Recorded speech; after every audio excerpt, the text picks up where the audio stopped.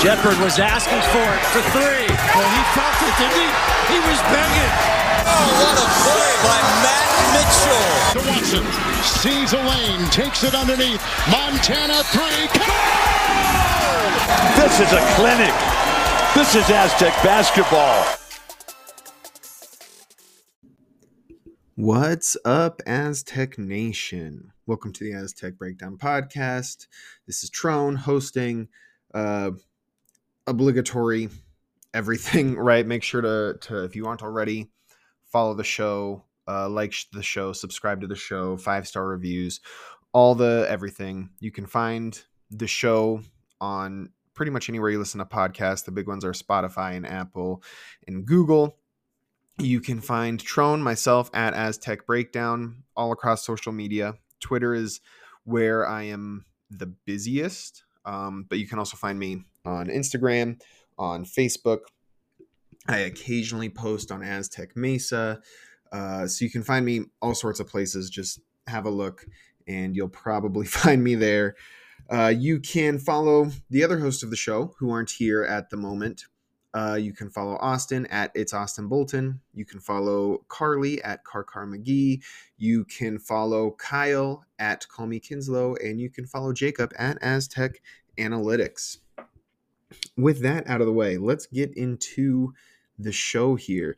The Aztecs are now 2-0 in conference play after defeating the University of Nevada, Las Vegas, 72-61 in Viejas Arena. It was an important win. The Aztecs are currently tied for first place in the conference. It's only been a couple games, so it's not saying a whole lot, but they're tied for first place in the conference right now with Utah State. It's a little scary position because the Aztecs, according to Ken Palm at least, the Aztecs have played the easiest conference schedule so far, which for some teams is just one game and for other teams is only 2 games. So it's super early. And it should be noted that like if you are the best team, which according to Ken Palm, the Aztecs are, right? There's a lot of good talent at the top. I'm not trying to start anything or like discredit anybody, but just according to Ken Palm, the Aztecs are the best. They're 21st in the nation. The next closest is Colorado State at 25th. So if you're the best team, you can't have the hardest schedule in the conference because you can't play yourself, right? So everybody else is going to have to play you, and that's going to boost their numbers. But the Aztecs currently have the easiest, which makes sense because they played Fresno State, who's in last place in the conference and is also they're the second lowest team, but it's close. And then they played UNLV, who is by no means a bad team, but they are bottom half of the conference probably.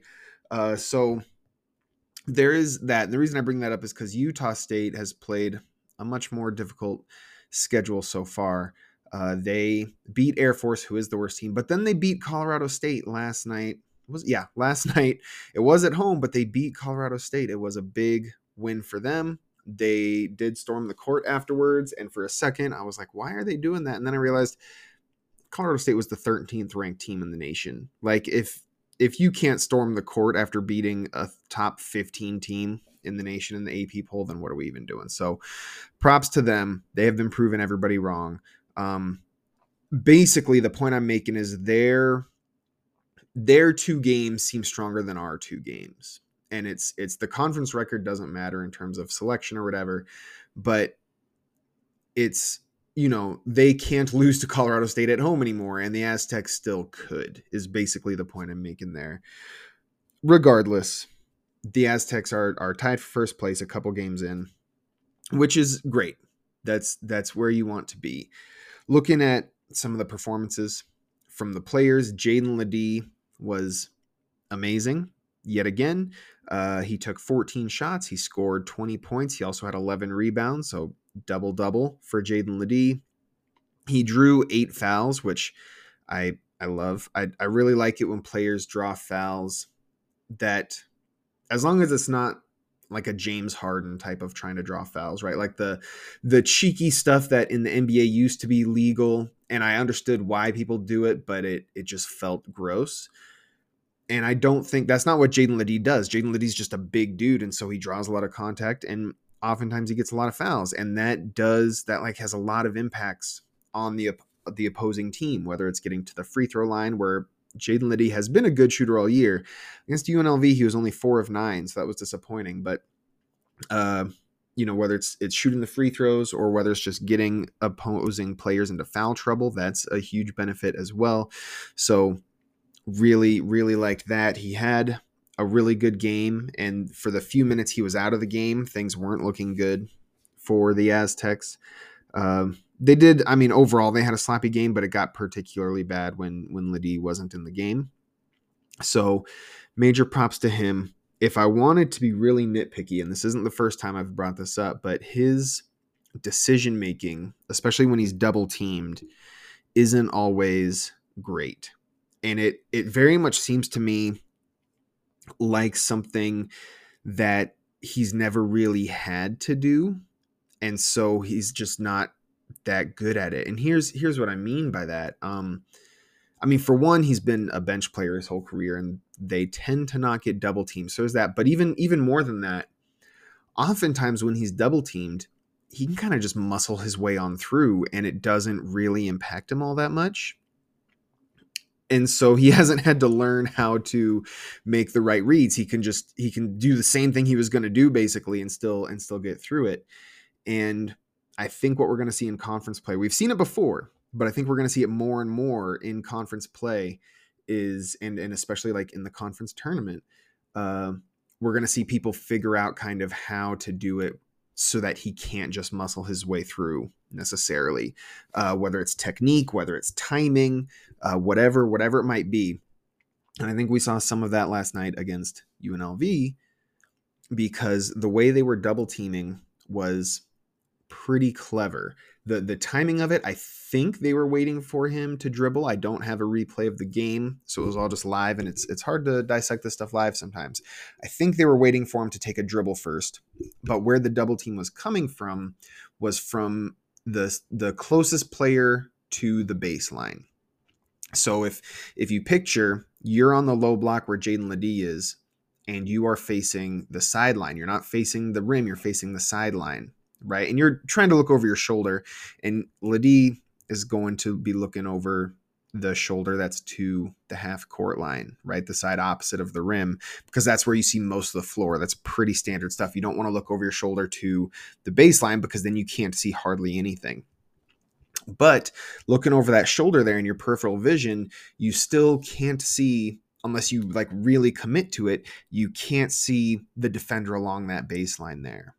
And so if you're there and that double comes, a lot of times as the big, you aren't going to see it. And so what happened, it happened 2 or 3 times in a row. One time Jaden, he was looking and he spun over his, in his case, it was his left shoulder. He spun to his left shoulder towards the baseline to shoot, and there was another defender right there. And I don't remember if the ball got stripped or not, but I think he got the shot up, but it wasn't a great shot because the defender surprised him. And then another time the same exact thing happened and the same exact double came, and I think that time it did get stripped. And so he just wasn't able to see the double coming because of where it was coming from. And that's, I think, if I'm an opposing head coach, that's something I'm circling until I see him fix that. And there's in multiple ways to fix anything that goes wrong during a basketball game. For Jaden, basically it's just deciding to make the right read and trying to be more aware of the court. And you do kind of have to commit to that turn a little bit more to see if that player is coming or not. And that'll just help him out a lot. And that'll be what Coach Detra has talked about so often in terms of, he's talked about how we all know Jaden can score. We all know he's great at attacking the glass, but those things don't necessarily help you elevate your teammates. Right. And that's the difference between the really good players and the great players. If you think back on past guys such as Malachi Flynn, in recent memory, right? He was a fantastic player, but he also, everybody around him was made better because he was there. And sometimes it's a presence thing. And I do think Jaden has that just by being on the floor, everybody around him is better because he draws so much attention. But there's another level of that where he's on the floor, he's drawing this attention, and now other guys are able to capitalize off of that attention in a more direct way because he's able to draw that double team and then kick it out to whoever who can then take an open 3-point shot or attack a closeout, or it's a big to big pass where he's just passing it across the key to somebody like Elijah Saunders or Jay Powell or whoever, who then gets an easy dunk. Any number of these things would help Ledee take that next step. So, like I said, super nitpicky. If Ledee doesn't do that, he is still a fantastic player. He is still arguably the choice for player of the year so far.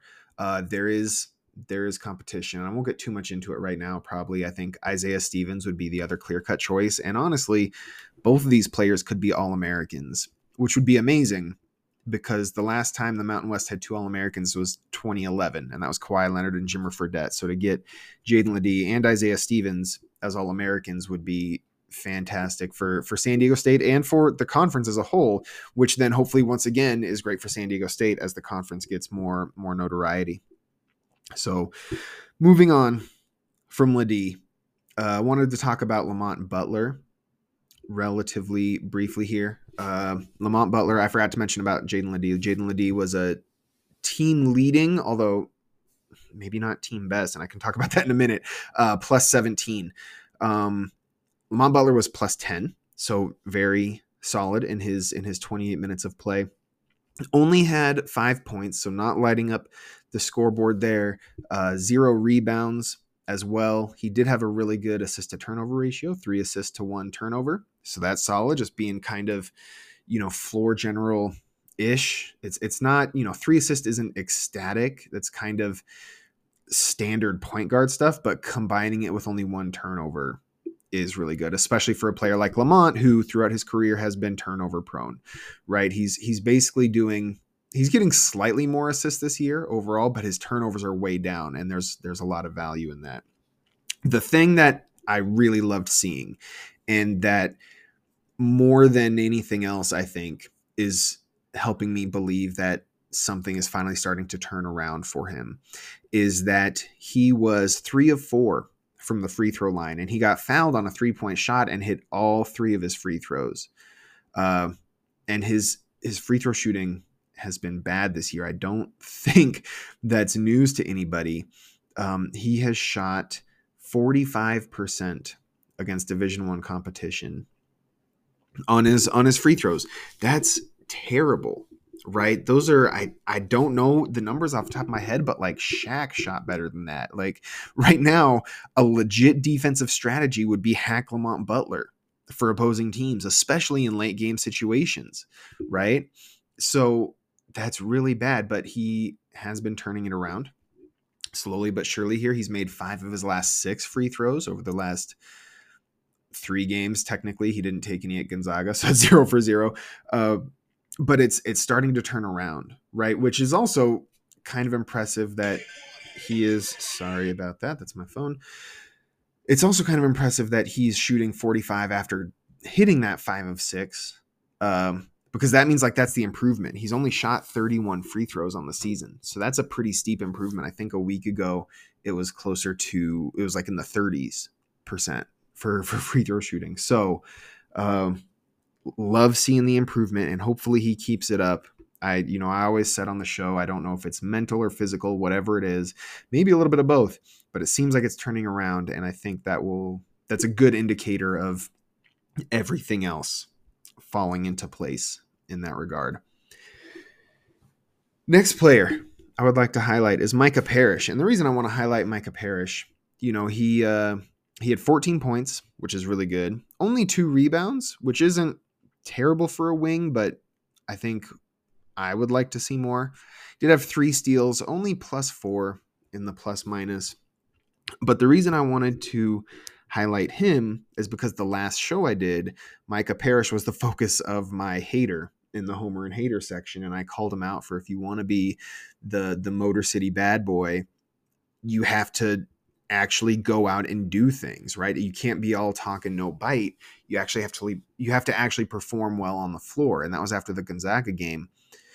And since then, in the 2 games really since then, he's done that. He's performed well on the floor. Like I said, he 14 points and 2 rebounds, and he had some big time shots too that aren't the type of shots you want to count on, but they definitely helped the game go the way that it did. I think he had 2 separate 3-point shots that were shots off of broken plays where the shot clock was winding down and you just got to chuck up a prayer and they went in. And one of them, I think, even banked in. So it's not something you want to count on, but you're happy that he did it. So shout out to Micah Parrish for that. That's always good to see when a player is able to, what's the phrase I'm looking for, when they're able to kind of move on from a less than ideal performance, shall we call it. As a whole game, the biggest blemish on the Aztecs was their turnovers. They committed 17 turnovers, and for those of you that were able to watch it, it was ugly, and that's not news. It did not look like a very clean game. It did not look like a super well run game, I guess. 17 turnovers is never good, and they did, to their credit, force 14, which is a solid number. Maybe not elite, but it's a good number. And normally if they force 14, they're going to be in the positive on the turnover margin. This time they were -3 in turnovers, which does make it even more impressive that they still won by 11 despite having 3 more turnovers than their opponent. So there's like little silver linings. Hopefully they get it cleaned up because they have a tough road trip coming up here. They got San Jose State, who is one of the worser teams in the conference, but when the conference is good, you can't just say that, right? This isn't the San Jose State of old that's in the high 200s, low 300s in KenPom. They're 179. They're basically an average level team, and they did just almost beat Boise State in their home arena, in San Jose State home arena. And Boise State, once again, is a good team. They aren't what anybody thought they were going to be, but they're still a good team. And so you can't take San Jose State lightly by any stretch. So the Aztecs got to get the turnovers cleaned up to be able to go and succeed on the road. And then after that, they're playing New Mexico in the pit. And that's going to be that's always like an awful place to play for the visiting team. The pit, especially for a team like San Diego State, is going to be up and at it in that one. So the Aztecs, I'm not worried about it. I think they'll go and they'll do their practices and they'll get it cleaned up and it'll be good. But it is something to keep an eye on, especially in the sense that we've seen some issues with like beating the press, and that I didn't think watching live that wasn't the issue. It wasn't that they were getting pressed. They were just kind of having these careless mistakes. You know, one was Ladie was dribbling in transition and he kind of pushed off on a guy, and maybe it was soft. I could see people saying like that's a soft foul, but also you aren't allowed to push off on guys. I'm kind of, especially ever since the Elite Eight game last year, I'm kind of the opinion of if a thing is a foul, it has to be called a foul, right? Because I think the Creighton fans could also say like that was kind of a soft foul on Trammell, and it's hard to argue that it wasn't. And so if you're going to say like you can't call these soft fouls, that's fine. But then to be intellectually consistent, you have to say that about the Elite Eight too, and that the Aztecs very much were like kind of almost given that game to a certain extent. So in trying to be intellectually consistent, I think if it's a foul, it should probably be called. And that wasn't a hard push, like I said, but it's hard to argue that it shouldn't have been called. Another one was Reese Waters, once again, in transition, was kind of, there was a player in front of him and there was another UNLV player kind of running in front but alongside of him, and Reese could have decided to go to his left where the floor was more open, and he didn't. Instead, he tried to push to his right, which was where that second defender was, I think it was Caleb Boone, and Boone just swiped his hand and got the ball out, and it was a turnover. And it was like, that's such an that shouldn't be that hard of a decision to in transition like that, dribble away from where the defenders are. It's you appreciate him trying to be aggressive. Like if the split of the double team works, now he's has a straight line to the rim, except for the other defenders that are there, but he's being aggressive, which you like usually, but that it just seemed like a bad decision. So cleaning that stuff up, I think, is going to be super important heading forward. Before I get into homer and hater, I wanted to just point out one player for UNLV who was really good, and it was Thomas. I think his first name is Deaton or Dayton. I apologize, I'm probably pronouncing it wrong. But his last name is Thomas, the freshman point guard for UNLV, who on the telecast they said was like a top 30 recruit in the nation or something, which I didn't realize. But I thought, played really well, especially given the context. So he had 13 points. It was on 15 shots, and a couple of those came at the very end, I think, kind of in garbage time. So not the most efficient. He did have 5 assists and only 1 turnover, and also 2 steals. And so when you look at 13 points on 15 shots, not great. He did miss 4 free throws, which is super uncharacteristic for him. So take that for whatever it's worth. He shot 1 of 6 from behind the arc, which is also uncharacteristic, but some of that could have definitely been forced by the Aztecs. They tend to have that effect. But I think for a freshman point guard to play in Viejas against the reigning defensive player of the year in Lamont Butler, and then also Darian Trammell, who was so good at Seattle as a defender that the opposing teams wouldn't let their ball handlers walk the ball up the floor if Trammell was guarding them, right? So like these are 2 good defenders, and this freshman came in and had a solid game. Maybe not a spectacular game, but a solid game, and one that I think shows that against, when he's not playing the defensive player of the year, he's going to be a lot better. And as he continues to grow, if he stays at UNLV, he's going to be a scary player to watch. Apparently he is a hometown kid. He's from Las Vegas. There is definitely the possibility that people pointed out that I hadn't considered live, that he might end up leaving the team. He might get like a big NIL offer or something to go play at a Power 5 school. That's possible. I'm as counterintuitive as this may sound. I'm kind of hoping he stays at UNLV because I think it'll make for some fun matchups in the future. But I just wanted to shout him out real quick. He had a fantastic game. Moving on to probably my favorite segment of the show, and one that Austin introduced. So shout outs to Austin for improving the show in all the ways that he has and continues to do. This is the segment called Homer and Hater. So this is where we give irrational takes, one hater take and one homer take. They aren't necessarily things that we believe. They can be, but they don't have to be. And in my case, they usually aren't, because I try to jack up the fire a little bit, just because that's kind of the fun of it. And if we're going to do this, I don't want to do it halfway. So my hater for the game is going to be Miles Heide. Miles played 4 minutes. He had 2 rebounds. He did have a block and a steal, so I guess that's solid, but he only played 4 minutes, and Jaden Ledee was in foul trouble in the second half, and he still only managed 4 minutes for the entire game. The Mountain West has some good big men in the conference. We saw Caleb Boone against UNLV. That's before we get to Great Osabor for Utah State. That's before Patrick Cartier of Colorado State. That's before Omar Stanley of Boise State. I'm probably missing another 1 or 2. Nelly Jr. Joseph for New Mexico, right? There are JT Tompin of New Mexico. Oh my gosh, there are a lot of good big men in this conference. And all those players that I just named have very different styles, but they are all effective at what they do. And so Jaden Ledee is going to need some help, especially if there's foul trouble.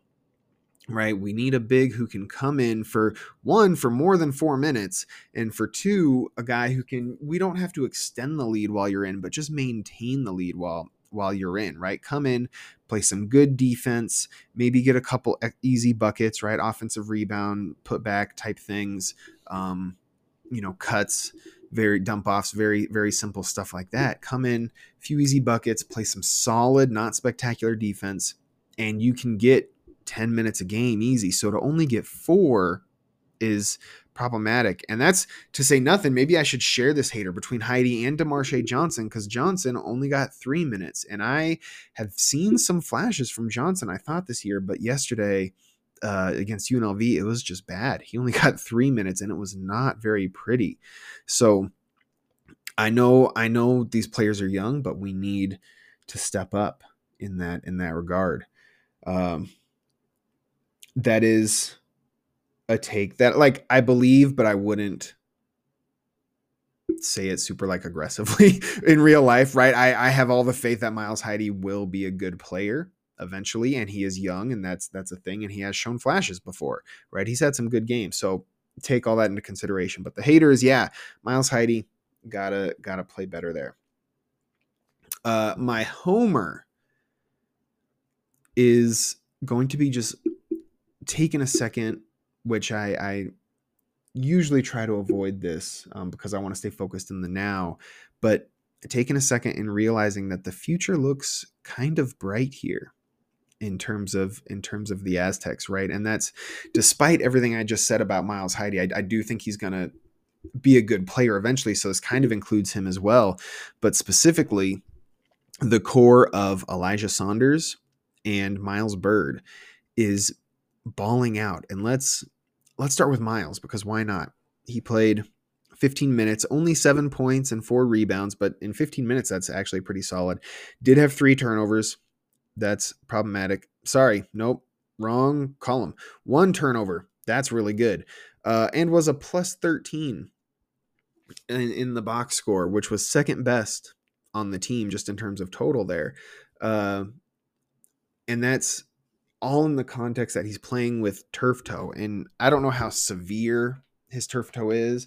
And I also don't know what their treatment plan was for it, right? I don't know if this is a thing that you can shoot up with lidocaine so that it doesn't hurt and then just go play on it and you're relatively fine, right? I'm not a doctor. I have no clue how any of this stuff works. But even if you do that, like, you're still injured, right? So to go out and play as well as he did, and as well as he has for the last couple games, is very encouraging for the future. This dude is disruptive on the defensive end. He's been playing fantastic in that regard, and he just continues to get better little by little offensively. He's made, how many games in a row has Miles Byrd made a 3? He was shooting very poorly to start the year, and now he has made a 3 in 4 straight games. Going back to Stanford, he is 5 of 11 over those 4 games from behind the arc. 5 of 12 if you go back just to make it like an even 5 games. He's 5 of 12 over the last 5 games. So the shot is coming along offensively, which is going to be super important for him. His decision-making is coming along. His defense is still continuing to get better, but it's already at a solid level. So Miles Byrd has been really good for what he is. And then also the other member of the core, Elijah Saunders, played a little less than 20 minutes. Rounding up, it would be 20 minutes. Not a super attractive box score. 5 points, 2 rebounds, 2 assists, 2 turnovers, and a block. So nothing spectacular, you wouldn't think. But, and this is in reference to that thing I said about Jaden Ledee having the best plus minus, but also kind of not really, is Jaden Ledee and Elijah Saunders both tied at plus 17 in the box score, but Elijah did it in a little under 20 minutes, and Jaden Ledee did it in almost 33 minutes. And so the plus minus, since it measures the point differential during the time that you're on the floor, for Elijah Saunders to have the same point differential as Jaden Ledee in 13 less minutes of time on the floor is really impressive. It's really impressive. And doing it without seemingly doing anything major in the box score is also really impressive, right? It's hard to say exactly what it is that he's doing, but whatever, Elijah, whatever you're doing, keep doing it. It's definitely a lot on the defensive end, right? Once again, even though the rebounds aren't coming, all the defensive metrics really like Elijah, so he's doing a great job. It could be, I would need to look closer at the tape for this, but it could be the case, among other things. One thing he could be doing is just being really good at boxing out his guy, right? Which then allows other people, whether it's a guy like Ladie, whether it's somebody like Parrish or J Pal, to come in and get those rebounds, right? Because Pal had 6 rebounds and Saunders only had 2, but Saunders is team best plus 17 and Pal was a team worst minus 6. So, any number of things can contribute to that. That's an easy one that I can think of that could be the case. So shout out to Elijah Saunders. Keep doing what you're doing. Shout out to Miles Bird. Keep doing what you're doing. And even though he was my hater, Heidi, keep improving, right? I don't know if keep doing what you're doing is the right thing after the UNLV game, but keep improving, right? Just keep it down on the grindstone, whatever the phrase is. I apologize, man. I am all out of sorts right now, but it's all in good fun. The last thing I wanted to talk about, and then we'll sign off here. It's a little bit of a shorter episode, but I think that's okay, is discussing the path to a Mountain West championship for the Aztecs. And this is regular season championship. And the path is going to be hard no matter what. There's no way around that. I don't think that it's not going to be easy. I think the best thing to do, the thing you want to shoot for, is first off, you stay undefeated at home. The Aztecs are 2-0 at home in the conference, so there's 7 more home games left. Winning all of them will be crucial, because if you drop one, that's an extra one you're going to have to win on the road, and there are just so many good teams in the conference this year that's going to be hard. So you have to win at home.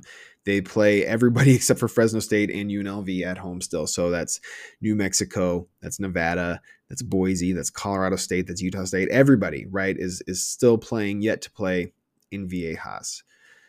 If they do that, it's a big if, but if they can do that against all these good teams at home, that gives them 9 wins.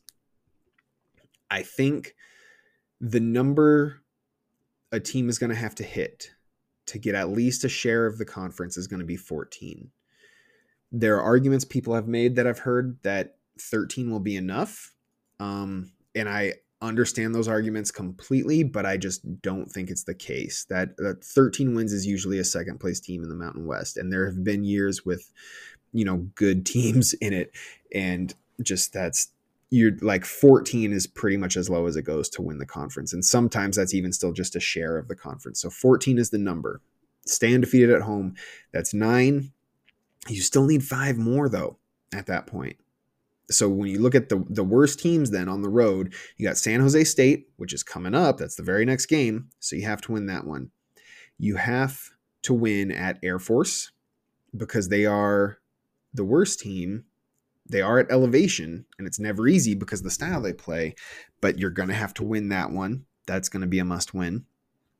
You're going to need to win at Fresno State because they are the worst team or the second worst team. I might need to correct myself on that one. And when I say the worst, it's all in reference to Ken Pom. Air Force was the worst and Fresno was second. That's right. So you have to beat Air Force.